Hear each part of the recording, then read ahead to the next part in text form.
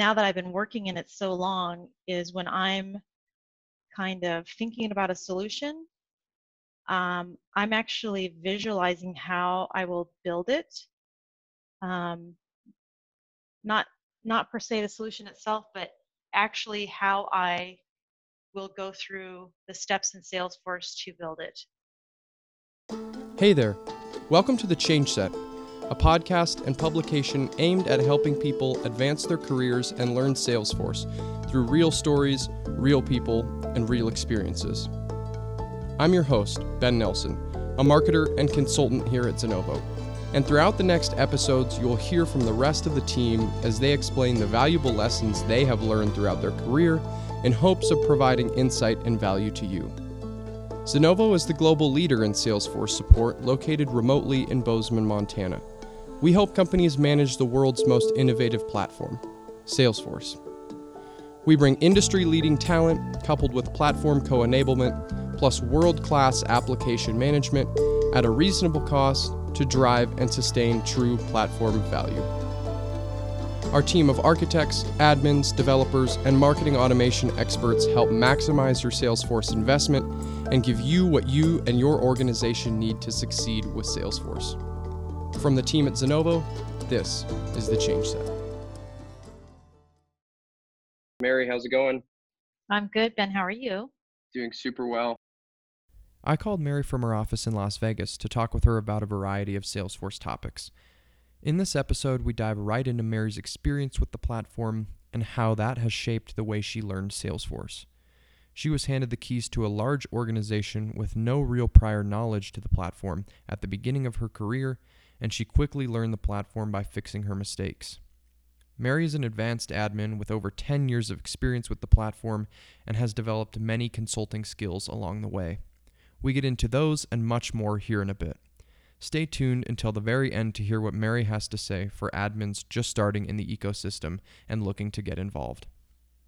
So they posted this job, and I said, that's what I want to do. So I transitioned into the new role. I was fortunate that they sent me to San Francisco for a full week of intense admin training, where I learned all of the cool things about this new Salesforce.com that I had never even heard of. I came back. We had our integrator was wrapping up the project. We went on a training tour over the United States to train our 65 sales people. Wow. And the integrator left, handed me the keys to the system, and said, "Have a good time." And that was kind of the point where reality sunk in. Like, I was definitely excited, but then I was like, "Oh crap! What do I do now? What if someone's got a question? What? I don't know how to answer it. I don't know how to do anything. Like, she built it and then left." So you were just kind of just tossed in the waters there. Yes, which I guess I had asked for, but I didn't realize what I was asking for at the time. Yeah, right. And I mean, with that, what we talked about before hopping on was like that really changed the way that you solve problems. Initially, it was you were presented with this, and then you had to go about solving it either by doing it right or doing it wrong, and then coming back and fixing the mistake, right? Correct. Yeah, it was in the beginning. It was, although I had gone to training, it's 5 days of very intense training, and when you get back, although I did absorb a lot of that, it was still kind of hunt and peck around.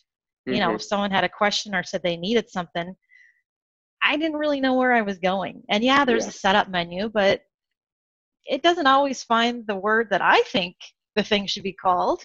So, I'd hunt and peck for things, and as the more you do things and the more experience you get, the easier it is, and you know where you're going, and you don't necessarily have to hunt and peck. You know where to go. Right. Yeah, exactly. And the other thing too is that, keep in mind, 10 years ago, that was 2 or 3 user interfaces ago. So it looks a lot different today than it did back then. Certainly, yeah. But yeah, I just it was the hunt and peck method until I kind of got my feet wet and got more comfortable with the platform, and then you just kind of know where to go. Mm-hmm. Yeah. Wow. That 2009 was probably an exciting time. Figuring all of it out all at once. Yes.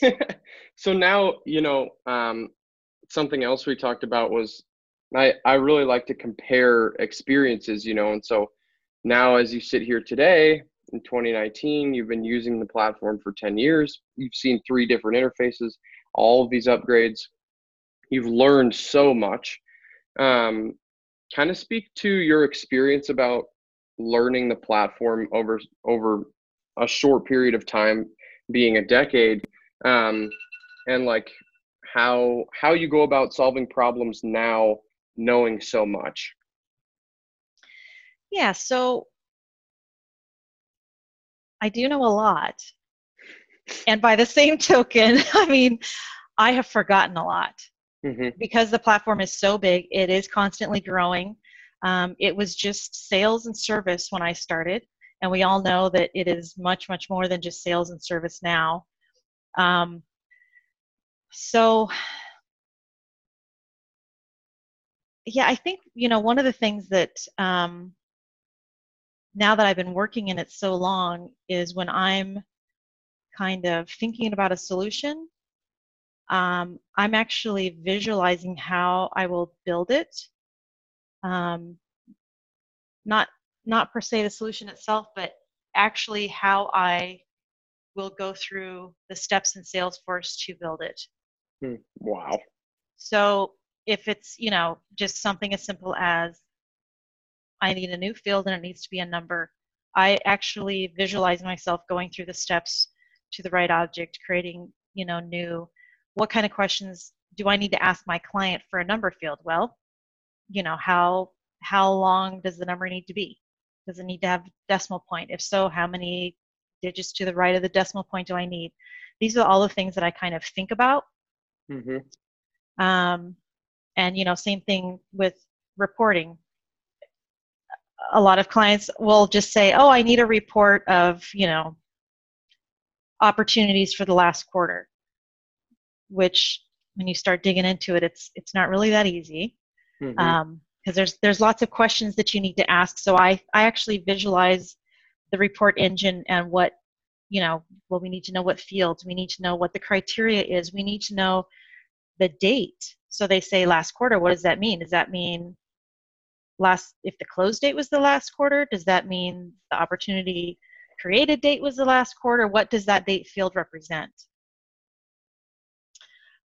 So I found that actually helps me to solve problems, is to actually go through the steps that it takes to complete the solution. Wow. And so now, when you think about the way that you solve problems, like you said, that hunt and peck method back in 2009, and now you know so much that you almost have to take a step back. And like when you think about visualizing, I bet that helps you. Like you're kind of, you get this, you ask all the driving questions, right? Like how many decimal places to the right, stuff like that. That's like very specific, driving the client towards making a decision on that question. And then that gives you tangible stuff to go and build off of. And taking a step back and like being able to visualize the setup is like, that also helps you ask the right questions, right? Like if you know the platform well enough to where you can go into setup and be, okay, I got to look for this, and then this is how this is going to go, and then I got to click through these certain things, and it's going to ask me for this required criteria. That helps you ask those questions. Absolutely. It helps with the, why are we doing this? Yeah. Or, what is this, replacing something you're already using, or is this a new request? How is this going to impact other things? And then, yeah, just like how are we going to solution this? Because, one of the other things, being a consultant, we have a lot of very smart clients. And we have clients that will come to us and say something very specific. I need, this formula field, and it's going to be an if-then statement, and here's all the criteria. And sometimes that's great.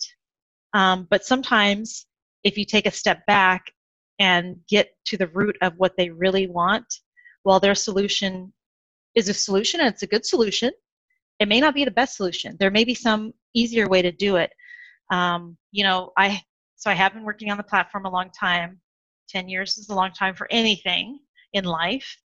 But I know that I myself also can sometimes, because there's all these bright, new, shiny things that's going on with Salesforce, it's easy to lose sight of, I really just need to do this simple thing that has been in the platform forever and it works just as well. I don't need to do all this other fancy footwork over here, because the fancy footwork is fun and it's sparkly and flashy. But the bottom line is, you get done what needs to be done. And if you don't need all the fancy flashy stuff, let's not do it. Then, then you're kind of working into some like technical overhead that's it's unnecessary. Right. That's awesome. Wow. So, with your story of progression coming from not knowing the platform too much, having to solve these problems, make mistakes and cover your mistakes, to now knowing so much about the platform that you're able to visualize solutions, you truly have the full spectrum, right? Speak to a little bit about people that may be listening, who are in a larger corporation, smaller business, you name it, and they're the sole admin, or they're one of 4 admins, who have quite the backlog, don't really know too much about the platform, or just kind of starting to get their feet underneath them. Kind of what is some advice, being in that same place yourself, that you would give them? Yeah, so I will say one thing that I wish would have been around when I first started is Trailhead. Yeah. I'm telling you, nothing beats Trailhead. I wish other platforms had a Trailhead. So anyone that's not familiar with Trailhead, get familiar with it. It's fantastic. It gives you, there's all kinds of modules and trails about very specific things in Salesforce. It teaches you about that thing, and then the best part is it gives you a challenge. So you have your own org where you go out and you build for or solve for whatever the issue is, and Salesforce checks it for you, and then I think I understood the concept. I put it in action, and they will check to see did she understand or not. Yeah. Right. And I mean, you have your own org. There's no time pressure or anything. You can take as long as you want or do it quick. But having that, it's one thing to read about something and say, yeah, I think I know what they're telling me to do. I think I understand that concept. But the fact that they can actually check your work is pretty spectacular. Yeah, it really is. So I would say that's my number one.